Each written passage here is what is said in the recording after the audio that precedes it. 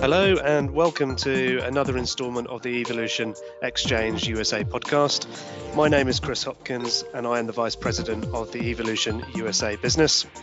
Today I'm joined by an amazing panel to discuss the topic of how to cultivate innovation within a team environment. I'd like to now introduce you to our panel for today. So Matt, do you want to kick things off? Absolutely. Happy to start. I'm Matthew Wood. I am currently the Deputy CTO at the Massachusetts Department of Transportation.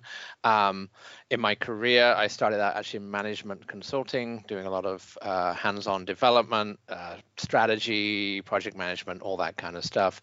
And then did briefly work with one of our other guests here, Steve, at 170 Systems, and but then moved into sort of the software space. Ran engineering teams, and more recently have moved a little bit more into sort of operations and infrastructure. And in terms of passions, we were talking about that. I think my passion in my career is solving problems. I struggle to not try and find a solution to a problem, which can be a problem in itself sometimes, I think. Solving problems by creating them. Exactly. Okay, thanks for that, Matt. Colleen, over to you. Yeah, hi, I'm Colleen Tartow. I am Director of Enterprise Engineering at Starburst. We are a data analytics company that makes it possible for organizations to do analytics anywhere. I've been at Starburst a little over 2 years, and then beyond that, I've been in the Boston data and startup scene for quite a while. In terms of passions, I would say I'm passionate about data, and that takes the form of writing about it, speaking about it, and then also trying to solve the world's data problems with my work at Starburst. Excellent. Well, you'll get a chance to talk about your passion today, which is great. Moving on to Steve. Hi, yeah, thanks for having me. Stephen Picciano, VP of Engineering at FineTune. We're an ed tech company. We're probably best known for a product that's used by many of the high schools in the United States. So we just came out of a peak period for us with final exams and whatnot. Great to get together again with Matt. And actually, Colleen, I am an advisor at Starburst. Yes. I managed the Starburst team when they were at Teradata. Oh, great. We spun out and they formed Starburst. Which was great. I'm always rooting for you guys. Oh, that's great. I love that connection. As far as passion, it's really about using metrics and innovation to help engineers work as efficiently and productively as possible. Being a engineering leader for many years or decades now, I guess. Especially at startups, it's very important that your engineers are working and they're firing on all cylinders. There's the growth aspect of go hire a whole bunch of engineers and QA and DevOps. But what's most important is that they're working really as close to capacity as possible. Perfect. Thanks very much. And then last but by no means least, Akshay. Hello, everyone. Thanks, Chris. I'm Akshay. I'm currently a senior manager for systems engineering at Motional at the Boston office in Massachusetts, of course. What we do at Motional, my team's mission is really to build safety critical software system designs for the self-driving robot taxi service. You may have seen some of our cars driving around in Las Vegas, Santa Monica as well. So a lot of what we do is building the heart of our AV platform. So the platform systems engineering, the platform that goes on every car, every city, right? So that's the output of my team. So we work closely with software engineers, safety teams, as well as test teams to make sure the requirements that we deliver are the ones that the systems are compliant with. So it's a new role for me. It's about completing about 4 to 5 months. Now, before this, I was director of engineering at Humatics, again, in Boston area. And Humatics really focuses on building micro-location systems. And the teams I led built navigation systems for safety critical rail transportation. So a lot of deployments on vehicles carrying 500 to 1,000 people at a time. So This a lot of this background is like I started my career a decade ago in robotics, and really that's what my passion is. Looking back, I have this tagline called "Build robots, save lives," and that is what really drives me to work and helps me, figure out what is that next step I want to take in my career and how can I make the impact on at the humanity level. So bringing the automation, the AI technologies, the robotic technologies to actually increase the standard of living for human lives. That's really what I'm passionate about. And from a day-to-day part of my life, my professional life, and as a part of this journey, as I am growing as a manager, I found that what I enjoy the most is seeing other people succeed along with me as a group. And I really enjoy building teams, bringing people together to execute on a mission, mentor individuals to see them grow on their career path, be it within my scope of work or outside, right? Like that is where I find gratitude. And it's a constant learning experience for me as I'm growing into different roles, stepping into different industries.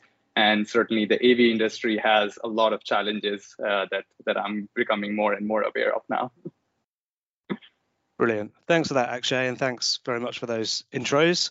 Let's move on to discuss today's topic then, how to cultivate innovation within a team environment. And let's start with the question that Matt put forward, which was, in the current hybrid environment, how do you create those serendipitous meetings and discussions that happen in the office, conversations around the water cooler, in the elevator, etc., that do trigger innovative ideas? So Matt, as I said, that was your question. Do you want to give some context and set the scene for us? Yeah, absolutely. Thank you for that. So I think, as you mentioned, this is something that I've experienced as a challenge in the hybrid environment. So we all went through the COVID lockdown a couple of years ago now. Everything went remote, and certainly within my organization, we are still primarily a remote organization. People are in the office, and for me, with operational people, I've got some people in the office full time, other people who literally have not been back in the office since before the pandemic started. And I think we all remember those times when you'd bump into someone in the hallway, or just get chatting to someone you weren't expecting to talk with, and you end up having a conversation about something completely unexpected, and it triggers all sorts of ideas, whether it's process improvements or technical innovation or whatever it is. And it feels that that's one of the things we miss with the hybrid workplace, that those people I used to bump into, I don't bump into in the same ways. And from my perspective, I've taken some steps to try and come up with approaches to that. I actually have a regular meeting with my team it's called the water cooler meeting, and it's designed for everyone who's working remote. We actually started it as a way to, early in the pandemic, for people who really weren't seeing other people, to make sure that everyone got plenty of human contact. For someone in my position, I'm on meetings day in, day out. So but for a lot of the developers and server admins and people like that, they're really not having that much contact. So we started it as a way to really make sure that those people were getting plenty of face-to-face time and so on. But also, we made sure we didn't have an agenda for this meeting. It was just, let's get together, let's be on camera and chat about whatever comes up.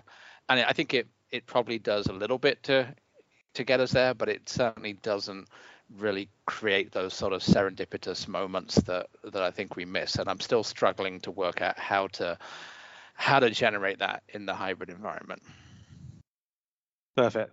Thanks for that, Matt. I think everybody can relate to this topic, I'm sure. So, Steve, do you want to jump in with your thoughts?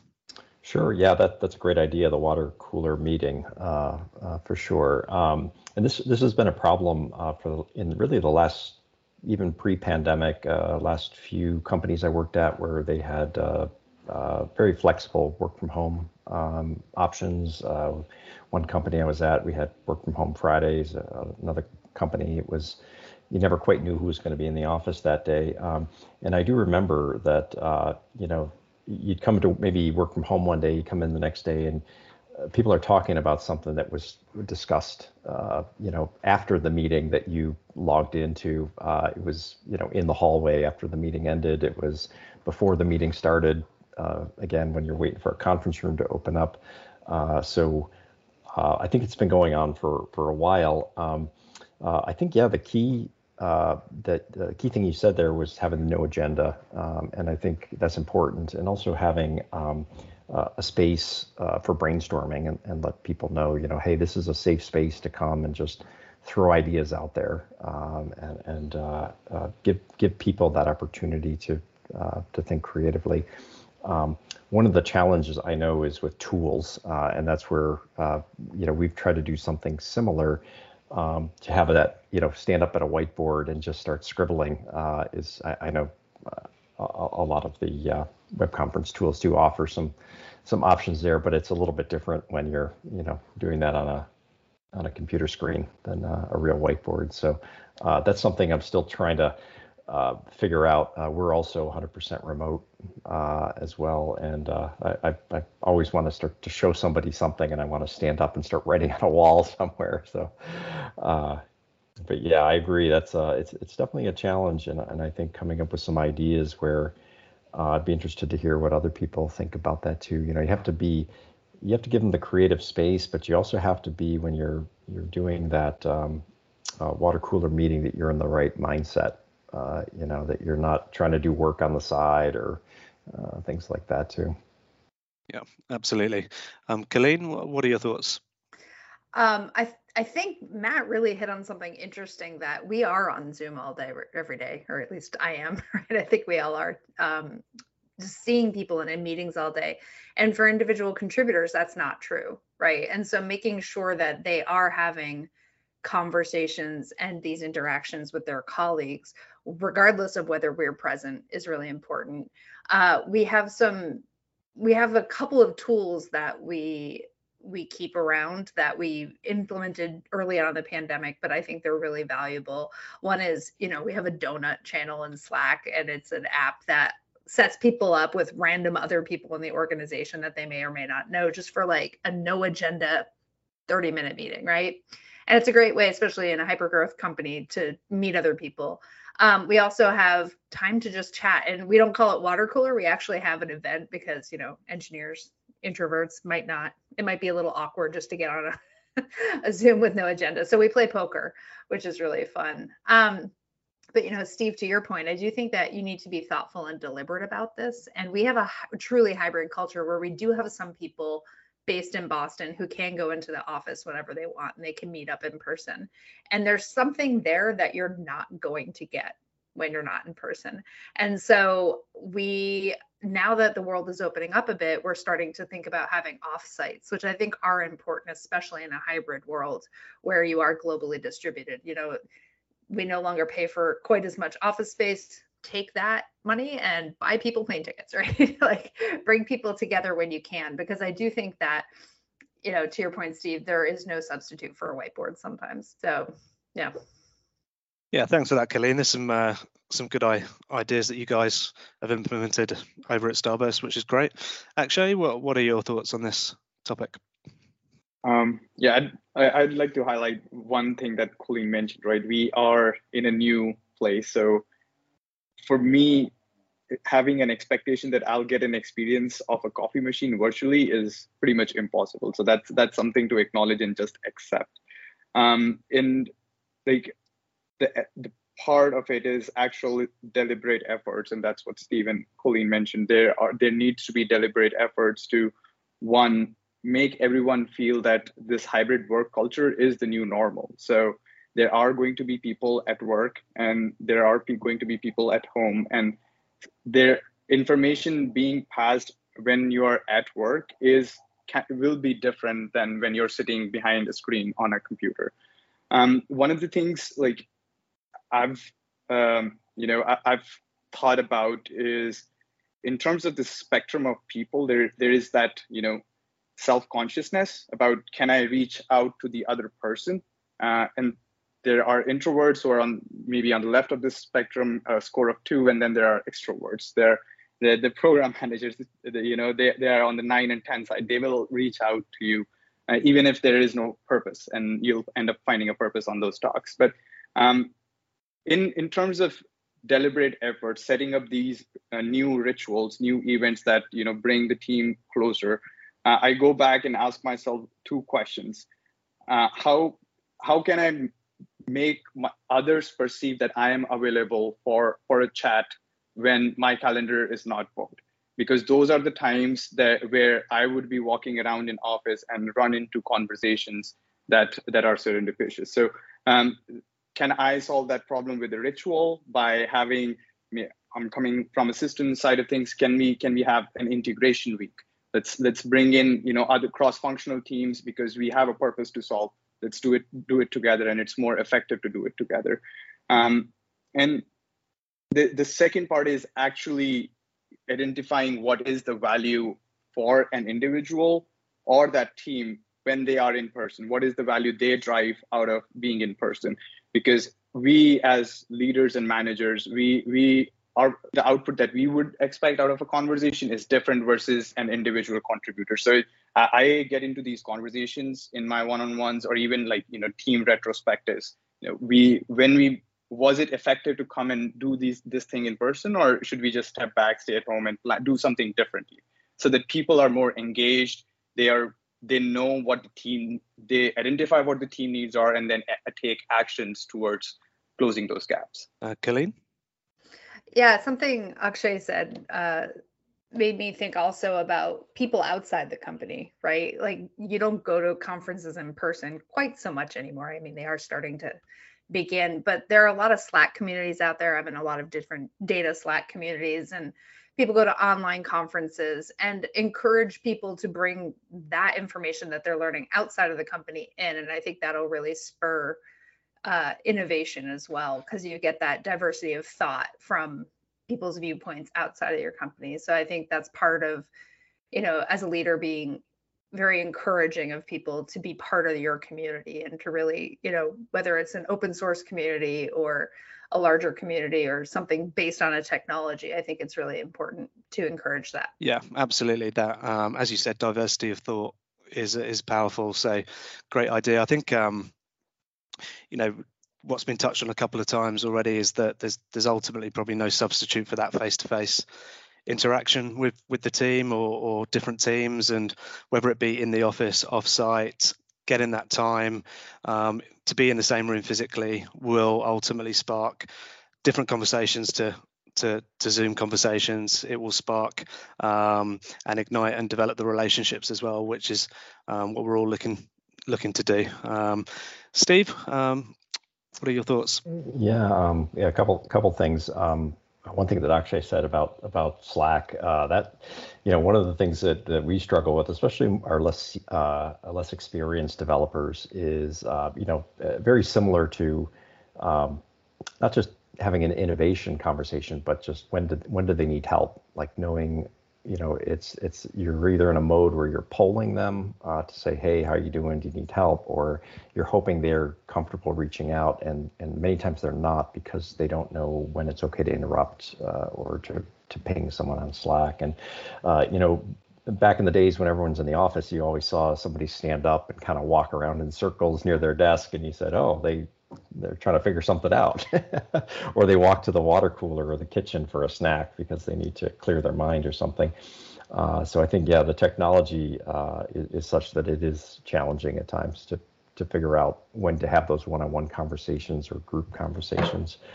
One thing I wanted to mention is about a year ago, we started talking about how can we get some of those ideas that maybe you picked up at a conference or just you read about, how can you start sharing those? And we created some Slack channels for that, but we became actually a little more prescriptive in the sense that we started doing what I call micro-learning sessions, and they're very short. They typically are 15 to 20 minute presentation or discussion. It can be on anything. So I've done some on soft skills. Others have done, shown some code, show how you unit test and React, what have you. How do you debug an issue in some of our React JavaScript code? And then afterward, leave some time for questions, and we record those and then distribute them out to all the developers, so people who couldn't attend can still watch them. And those have been very popular, and many of the developers like signing up for presenting a topic. Yeah, I like the idea of that, particularly 15, 20 minutes, short and sharp. I think people will naturally be more inclined to fit that into their daily schedule than if it was booked into the diaries for an hour or so. So very good. I thought about that just with when I was going to a conference. I'd go to a conference, and many of the sessions are a half hour to 45 minutes. They're not going to tell you everything you need to know. They tell you just enough to know whether you want to go look into it further. And so I thought, all right, let's try to model that, and we do that through these 2 to 3 microlearning sessions every month. Yeah, brilliant. Akshay, you wanted to contribute again? Yeah, I had like one of the thoughts and incidents that happen around me that I feel it actually creates motivation for people who are in the middle of the spectrum, kind of what motivates you to come to work, and going back to the serendipitous meetings that Matt is asking about, right? Those meetings still happen if I'm in person. I run into people and we have discussions. So when there are those times, actually going back in team meetings and saying, I ran into this person and we discussed about this, and this is how, I got to know about this new idea or this new problem that, was our blind spot before. But making the source of that conversation be very visible sometimes has helped people to, get out of their seat and, yes, I want to go to work. I want to be a part of those conversations as well. It's been a long time that people have done that. So some people are not aware about that experience anymore. Perfect. And looping background to Matt, what are your thoughts to add on to what others have shared? I think a lot of great ideas there. I particularly like the donut app. I'm going to have to do some digging into that. We don't use Slack, but I think it may work with Teams, or there may be alternatives. And I like I think what Akshay was getting towards was maybe FOMO, right? Fear of missing out. That if we, people can see what the good things that are happening in the office, it'll encourage people to come in a little bit more and take advantage of that, making it a great experience to come into the office, even if, not every day, but every now and then, just, getting those face-to-face meetings. Yeah, brilliant. Yeah, I think ultimately there's no silver bullet to solve this problem, unfortunately. However, there are lots of different tools and processes, you can put in place with your team, or look at from a company-wide perspective to help with the engagement and ensuring that there is platforms for ideas and innovation to come through. So brilliant. Thanks for all of your inputs there. Let's move on to the next topic, which was Colleen's, the topic that you're passionate about, data. So how does data influence innovation? Do you want to again set the scene for us? Yeah, absolutely. And the reason I bring this up is that I read an article a couple of weeks ago about the classic Netflix example of data-driven innovation.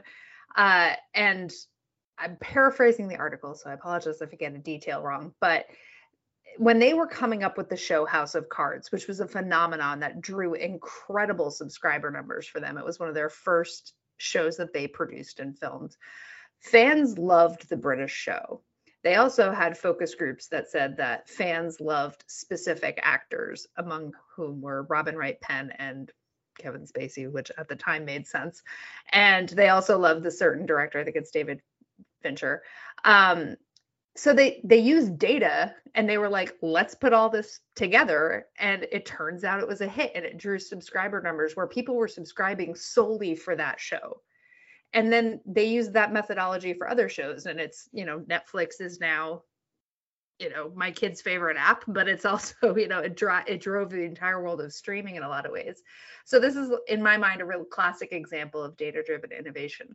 So how do we take that and build it in an engineering world? Brilliant. So great example to set the scene. Thanks for that, Colleen. Who would like to pick up the baton initially with this topic? Akshay, over to you. This topic is close to my heart as well.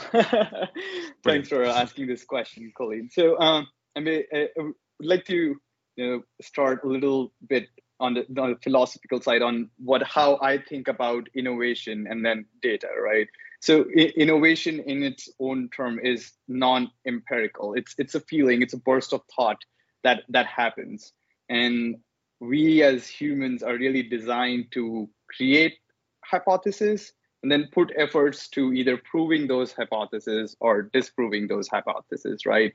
And that is like, if a hypothesis is successful, that's where innovation comes from. And we should be aware there are billions and billions of hypotheses that have failed. So going back in history, discovering that Earth is the center is not the center, and we are rotating around the sun by Galileo in 1600s, Newton's equation of motion, Einstein's theory of relativity, and even today's machine learning algorithms, right? They are all based off some hypotheses that were eventually proven using data. So fast forwarding to where we are today, right? 2022, data is available. And on the flip side of innovation, data is empirical. You can observe it. You can see the patterns. You can measure what's going on.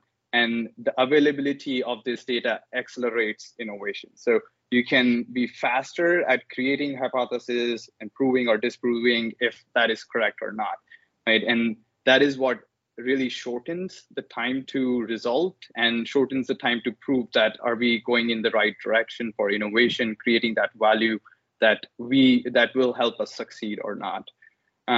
So yeah, that's really like how I think about data and how that connects to innovation.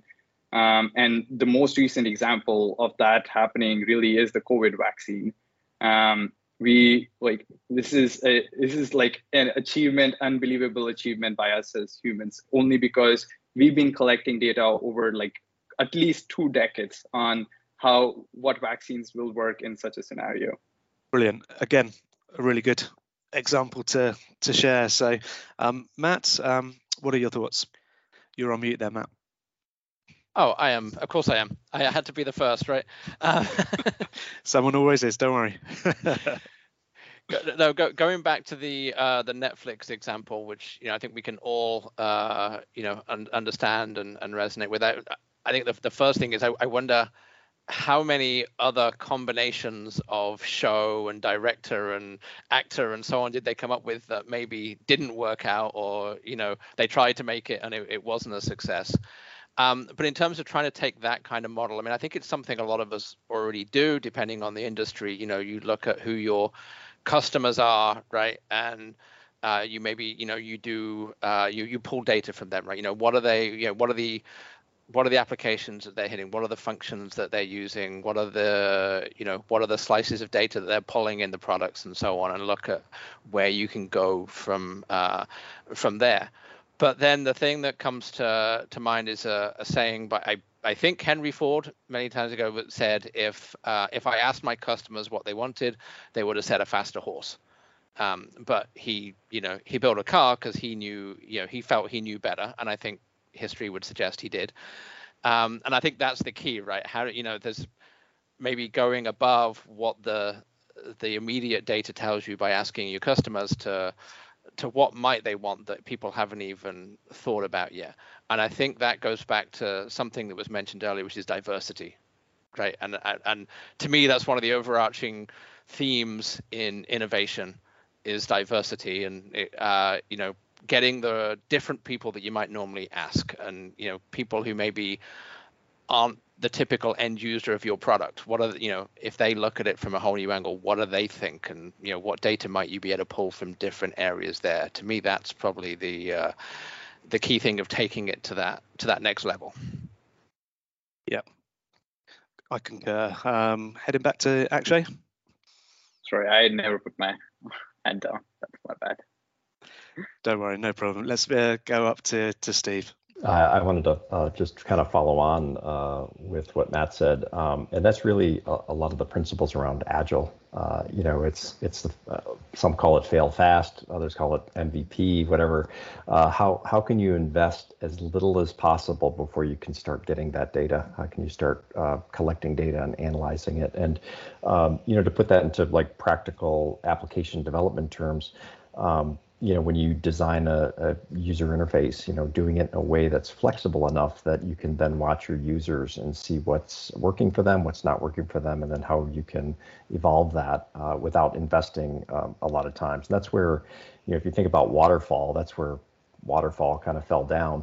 You typically had a 1 year, 2 year investment to build something and put it in front of the users, and you could have missed the mark. You could have maybe the user interface wasn't working for the users, or the case of a car, the car example. If you put the wrong car out there, you spend a lot of time building a car, and seeing that a little bit with some of the new EVs coming out. Some are they're not taking off like Tesla. People aren't buying them in tens of thousands, hundreds of thousands of cars. So there are some people who are missing the mark, but that investment's pretty big to get there. So thinking about ways to make that investment as small as possible when you can start analyzing the data that you're getting from that. On the basis that you intentionally put your hand up, Akshay, what are your thoughts? Well, I actually I have maybe a question for this panel, right? One of the challenges, especially in the robotics industry, that we run into is getting to that point to collect data. And given we are heading towards machine learning first approaches, neural networks doing edge computing on the car, on the robot itself, that means our innovation needs that data to be there. So do you guys have thoughts on, or ideas, practices that you have done in the past to accelerate that? Yeah, I can speak to that. It's funny because just listening to all of you, I realize this is kind of a loaded question in the first place, because I used to be in science, and so I literally just basically asked you all about the scientific method, right? So that's what's really going on here is, formulating hypotheses and then using data to measure them, which exactly to your point, Akshay, I do think that when you're designing things, you need to think about success metrics, right? And you need to think about those metrics at all stages, and you need to do testing, and you need to start thinking about how you test your hypotheses early on. And then to Steve's point about Agile, you want to make those hypotheses granular so that you can start to test small pieces of it early on. And I think, in the world of application design, for example, you would put out an MVP and then you would have user testing, or you would think about your success metrics, whether it's like monthly active users or daily active users, depending on what you're doing. I think there's that kind of thing. There's performance testing that you can do in benchmarking, but I think it depends on specifically what you're doing. But, like I said, it's the scientific method now that I'm thinking about it. So thanks for that. Okay, brilliant. So has anybody got anything else related to this that they'd be keen to share? Speak now or forever hold your peace. No problem. So let's move on to the third topic today then, which was Steve's topic around how do you balance delivery work with innovation work. Steve, over to you to again set the scene for us. Sure, thank you. And I think I originally mentioned startups, but I think this happens pretty much everywhere. Anytime a business is investing in a product of any sort, we just talked about it. Like, how much do you invest in a product before you can start collecting data and determining its direction? One of the challenges of a startup, especially when you have limited funding, or even you have a lot of funding, but you have hyper growth and you're in a very competitive environment. You have to be able to produce features. You have to get them out quickly. You have to stay competitive with some of the other products out there, or you have to create that market quickly before others catch up. And that happened with Presto, which is now Trino. We saw that as we were building features, we had to really round out the SQL language that it supported. When you're doing that, when you're hyper focused on feature development, sometimes it's hard to also balance some innovation along with that. It's hard to balance things like cleaning up tech debt or making investments in your architecture, maybe looking at new platforms you'd like to move to, and those have always been struggles at startups, but also big companies too. When we were at Teradata building out Presto, there was a lot of demand for us to get Presto to the point where it could start generating revenue. And they didn't want to hear, the business side of it didn't want to hear about too many investments in innovation, or they didn't want to hear about too many investments in architectural improvements and whatnot. So that's a challenge.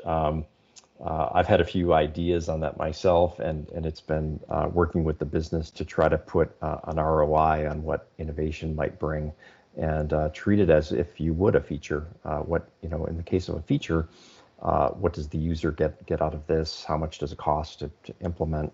And we try to do the same thing with innovation.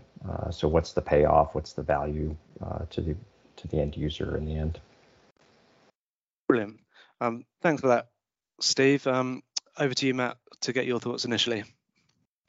Absolutely. I really like that idea of coming up with an ROI on innovation, because I think, you hit upon the key there. It's tough to get the senior leadership on board with the idea of spending time on innovation. What I've done in the past is stealing ideas from Google, is like setting time aside for people, like we used to do, like 1 day a month that was work on anything you want, and that can be fixing that bug that's been annoying you for months, or working on some new cool feature you think would be interesting, or whatever it may be. We said no questions asked, although we would ask to we'll have a meeting every now and then just to talk about what you've been doing, to get a feel for the kind of stuff you've been doing, but really try and make it very loose. But as you say, the challenge of getting senior leadership, particularly when there's that pressure to just deliver, to spend that time doing that is a real challenge. And if you can demonstrate that ROI, and I think one of the things, we probably never took it to this point when I was doing this, but if you start out with, say, once a month, or even once a quarter, we're going to spend a day working on whatever we want, and then actually look at what came out of that and build an argument about the ROI that came from what was done in that, and use that to justify things. And then if you can get people on board, you can then do more and more of that as it makes sense, and keep going back to the data question, keep that data coming in that you've got to report on and to demonstrate that ROI. Brilliant. Colleen, you're currently working in a hyper growth business. Yeah. So I presume this is a topic that's relevant to yourself. What are your thoughts? Very close to my heart. And we haven't done this yet at Starburst, although we've discussed it. But at some of the other startups I've worked at, we've been very prescriptive, exactly as Matt was suggesting, to do hackathons, right? And we turned it into an event, and it was like a cultural event.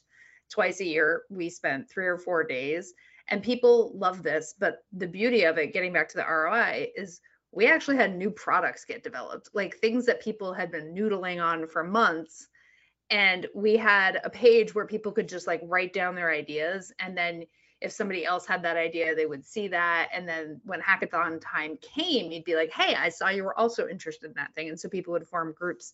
And it was really wonderful because it's a cultural event, which, we all could use. And especially in this hybrid world, that would be a great thing. But, I do think that, however you implement it, setting aside that time is really important. But then on top of that, making sure that everyone is on board and aligned around the company vision, especially in a startup, right? You give people time to think, and that's hard to do at a startup, but making sure they understand what the ultimate goals are. and making sure that they understand what innovation the rest of the organization and the rest of the market is doing, I think is really important.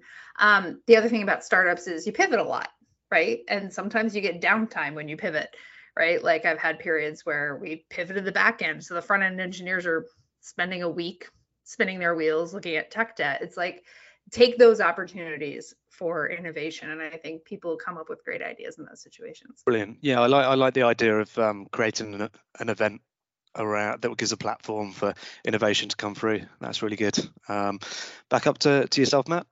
Yes. So just maybe more of a question than anything else for Colleen. So one of the issues I saw, and this goes back to something that Akshay was talking about, was sort of the different personalities. Right. So when you're doing that hackathon or letting people do their own thing, some people are really proactive and, oh, I've got an idea here, I want to go run with this, and other people they're just back in the background. They don't really want to either volunteer their idea or get involved in that, and it's quite difficult to pull them into that. And we try to do things with the idea of, oh well, you can latch onto a group where someone else identified something, feel free to latch onto that and support that. But even then, there was still a good chunk of the people who they're just not really interested in getting involved in that. And maybe I didn't make it enough of an event, I'm not sure, but wanted to get your thoughts on that, Colleen, and whether you had that same issue and if you had ways to address that. You mean your people didn't love forced fun? Forced innovation, that doesn't work. No, and I think something you said earlier about diversity begetting innovation is really important. I mean, I always love this statistic, but McKinsey, I think it was, found that more diverse companies with more diverse leadership are 70% more innovative. They get 70% more revenue from new products, right? And so having that diversity of thought, I mean, I think you need to make it an event and you need to encourage people more, but then also we used to give prizes, right? Like we gave prizes. People love a prize. Who doesn't love a gift card to Amazon, right? So, giving prizes for, cool ideas, but also ridiculous ideas, like, and make sure that people understand that they don't have to come up with the idea, that other people have good ideas too, and you can help and you can jump in with somebody else. But, we would cancel all meetings for those days as well. And I think that was really, really important. Yeah, I think if the leadership team are leading from the front in terms of their commitment to said event, then hopefully others follow, and absolutely any prize is going to generate interest for sure. Akshay, what are your thoughts? First, agree with all that's been spoken. Setting time aside needs to be a part of the culture, top-down, individual level teams. And as a leader, I think it's important to be able to build strategy and prioritize your investments so that towards innovation as well, right? That is the control that we as managers and leaders have towards that. So one thing that I've done with the teams I've worked with is something like an idea registry. It's really a Google Doc or a Confluence page that is just open, and you can, if we are having a daily stand-up, you're having a coffee chat, everybody has access to edit that, and you can put whatever you want. It can be related to our work or something else valuable to my organization or not. It's just an idea registry, right? And then that gives me the meat to build that strategy and prioritize my investments and present that ROI to leadership to bring more investment. One other perspective from a startup standpoint, I've really spent my entire career in startups, and I was one of the co-founding engineers in the first company that I joined. So we were 3 engineers and 3 managers that started that company. So one thing I've observed is that startups are really constantly innovating, and the definition of innovation changes from a phase that you are in. So if your startup is in a phase where all your engineering is delivering work to send it to the customer, you are at a great place. That means you're making revenue. That is a good problem to have. But on the other side, at that point, you as a startup are scaling in marketing, scaling in operations. And those are places where companies actually investing in innovation. These are the things and functions that you as a team, team has not done before. And that is where those are opportunities for innovation, even for engineers. I've seen great ideas come from engineers on how should we do field testing with the customer, or how should we sell this feature to a customer. And those are areas I would say like we as leaders should promote. Like, this is where we are. This is the reality. We probably are investing less on building a new feature, but our investment is going on the other side. And it creates that trust and humbleness within that leadership within the startup as well. So we are really always solving new challenges in a startup. They may not be tech related. And then other last comment is it goes back to agile as well, right? We are promoting continuous improvement all the time. So promoting that culture, having retrospectives, getting feedback, and then getting ideas to fix those small problems in processes, on how we document things, or even those ideas are innovative ideas. And when those ideas come to fruit, we should go back and recognize them as rewards. One place is like we do it at an org level through hackathons or IP disclosures and things like that. But at a very, very small level, at individual level or a team level, I think those are recognition still goes a long way. Brilliant, great points, Akshay. Thanks for that. Steve, over to you. Oh, yeah, I wanted to follow up on a few of those comments around just innovation and people's ability, to wrap their mind around it. And, generally I've been involved in a lot of hackathons over the years.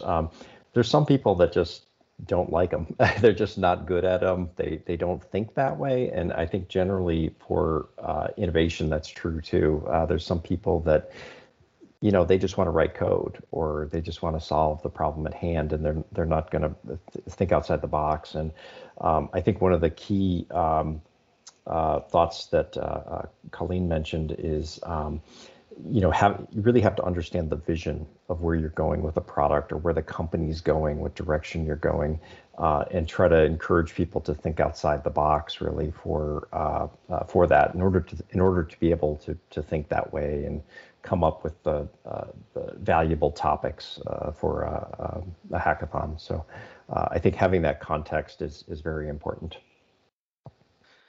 Brilliant. Yeah, agreed. I think in terms of the business leaders buying into the innovation side of things, and making sure that enough time is set aside. I think if the mindset is shifted towards them perceiving it as a revenue generating opportunity, they might be more open to time being spent across the business. So brilliant. Thanks for that, guys. Let's move on to the final topic for today, which was put forward by Akshay. So you were asking, how do you balance building a culture of innovation with effective execution in high pressure environments at different management levels? So as a individual contributor, a team, and a team of a team. So as ever, do you want to set the scene for us all?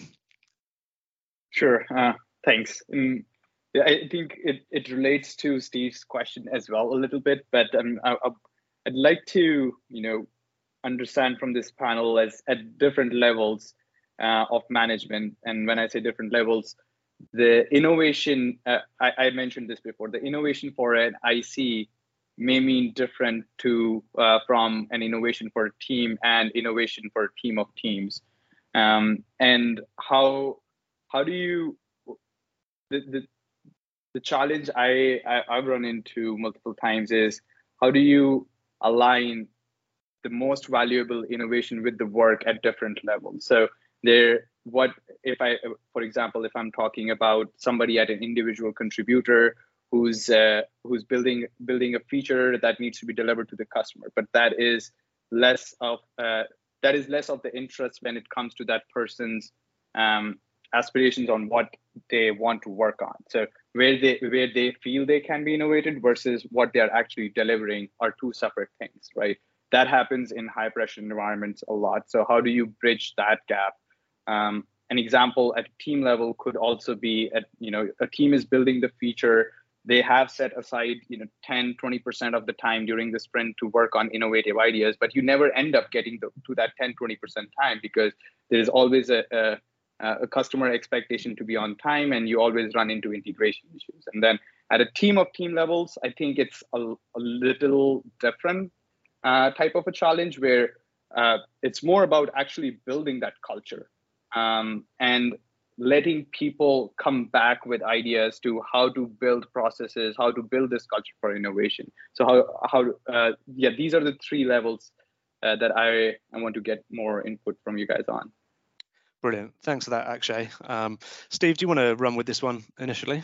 Sure. Sounds good. Yeah, I had some thoughts on that as well, and I think a lot of it, really it depends on you're right, it depends on the level. Building a culture of innovation, that's a big thing. That's something that takes time to do that. It's many times they're empty words from leaders, but you have to start at the lower level and show rewarding individuals who do come up with something, highlighting, let's say something comes out of a hackathon, or in the past I've also worked in environments where we've set aside a half a day or a day once a month to innovate. But making examples and making sure other people see that is valuable. It's not just your 90%, your 95% feature work that you're doing, but it's the other things as well. And really helping the business side of it. What I mean by that is the leaders who want to see more features, showing them again that ROI, and showing them that, hey, here's something innovative that came out of that hackathon or that one day of innovation that now we're using. Or the examples I like to use to go back to my passion is developers working more efficiently or with more productivity, or things that we've done that now can enable them to be more productive, and how that's going to help them going forward. So being able to measure an improvement in velocity or an improvement in predictability of a sprint, and having that data to show that was tied to that innovative change. And so those are just a few thoughts on that. Thanks for that, Steve. Yeah, agreed. I think that promotion element around innovation is a key and integral part of the process. Colleen, what are your thoughts? I really like the phrase culture of innovation. I do think that's important. I think you touched on something with the last question, that it depends on the stage of the company as well, right? Like a place like Google is going to be more prescriptive, whereas at a startup, it's kind of constantly happening, right?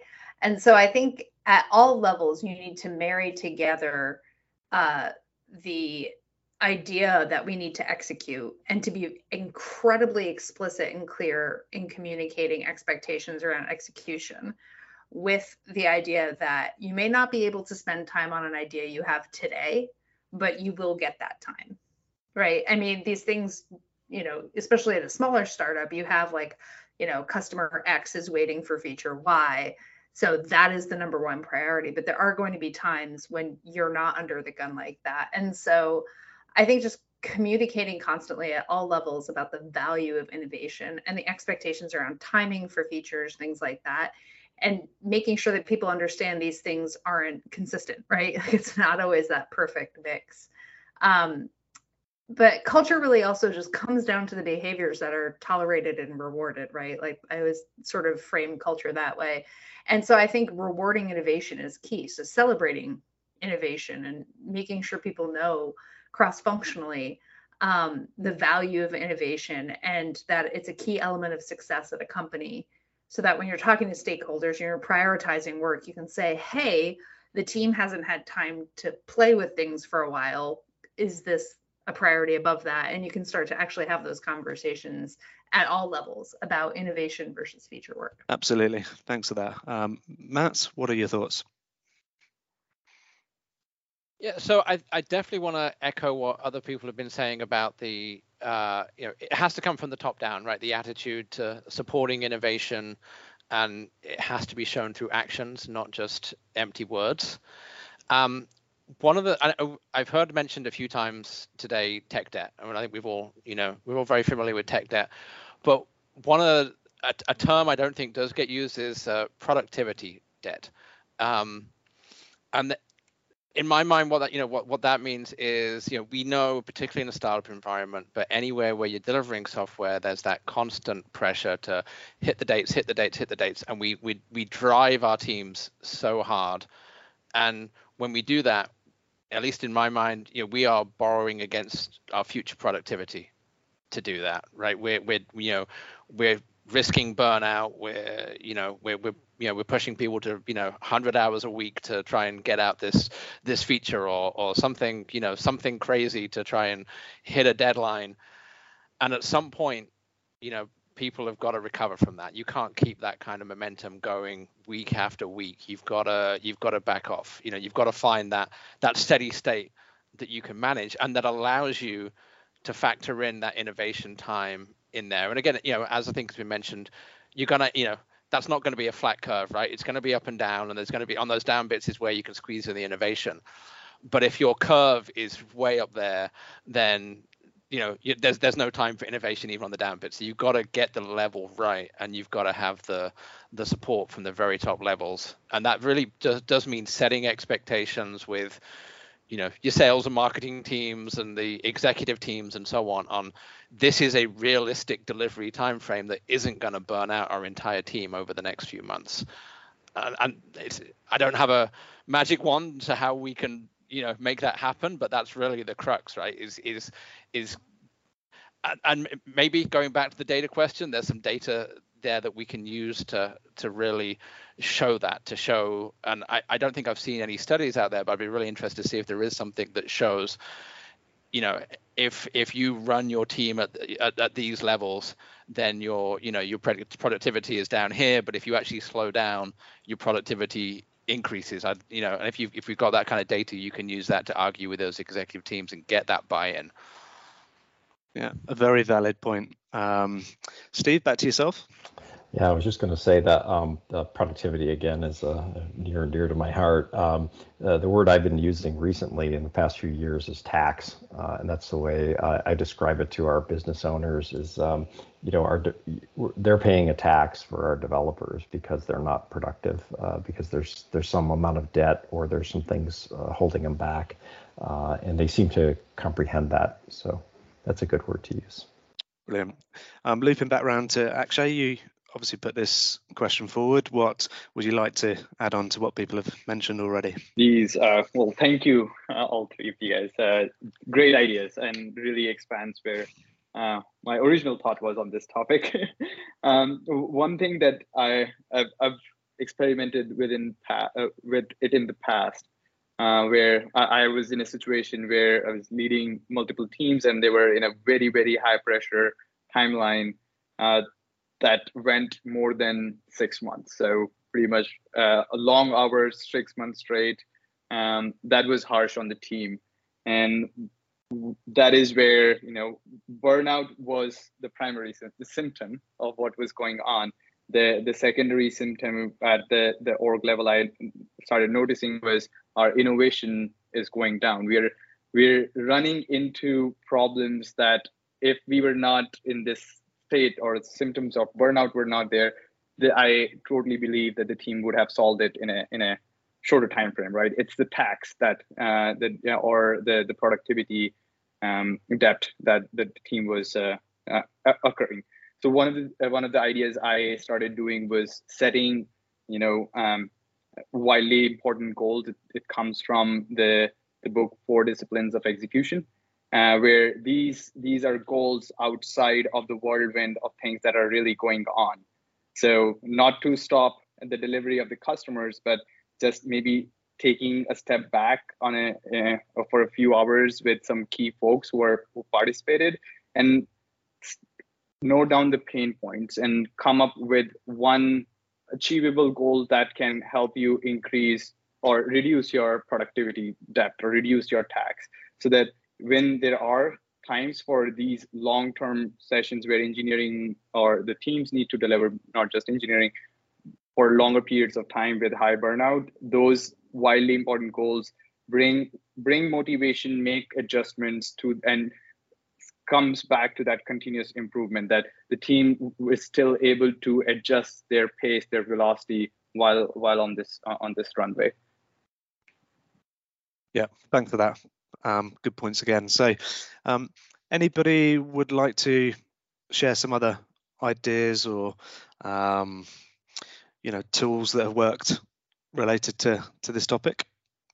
No problem. So yeah, thanks very much, guys, for your contributions. I'm very keen to get a takeaway or a key takeaway from each of you, an idea that came out of the discussion today that you're going to look to run with in your role or with your team.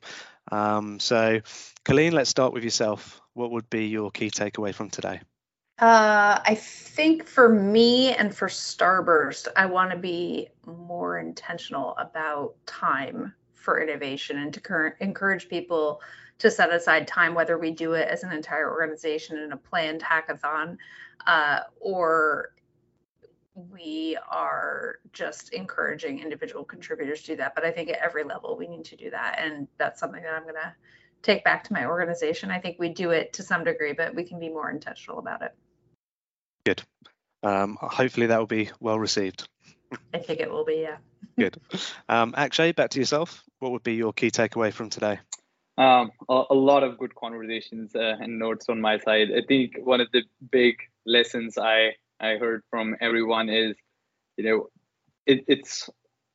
we are in this hybrid environment, and I believe Motional as a company does great handling innovation, but from my individual and my team's participation standpoint, I want to encourage that more. And couple key points would be, I want to have these discussions. How do we start using data more? And how do we start making those proving and disproving those hypotheses more? I think that is one of the key takeaways that I feel would really help me and the team that I'm working with. Brilliant. Thanks for that. Steve, what about yourself?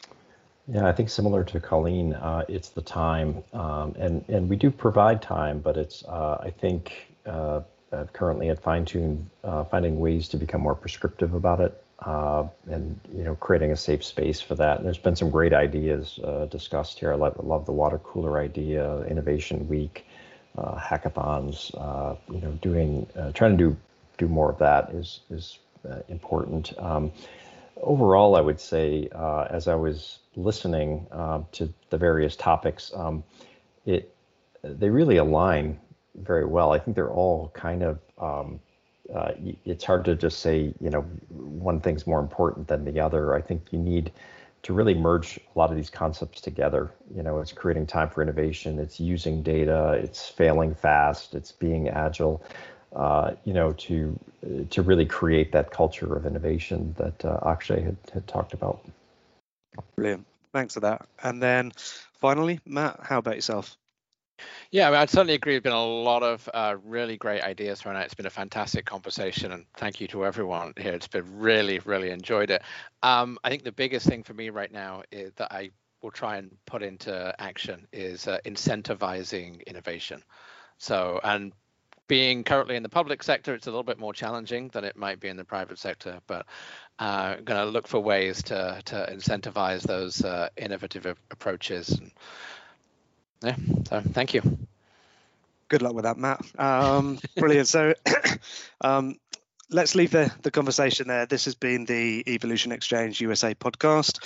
I'd like to take the opportunity to thank all of our guests today, Steve, Matt, Colleen, Akshay. Thank you very much for your insights and contributions. And thank you very much for listening. We'll see you next time.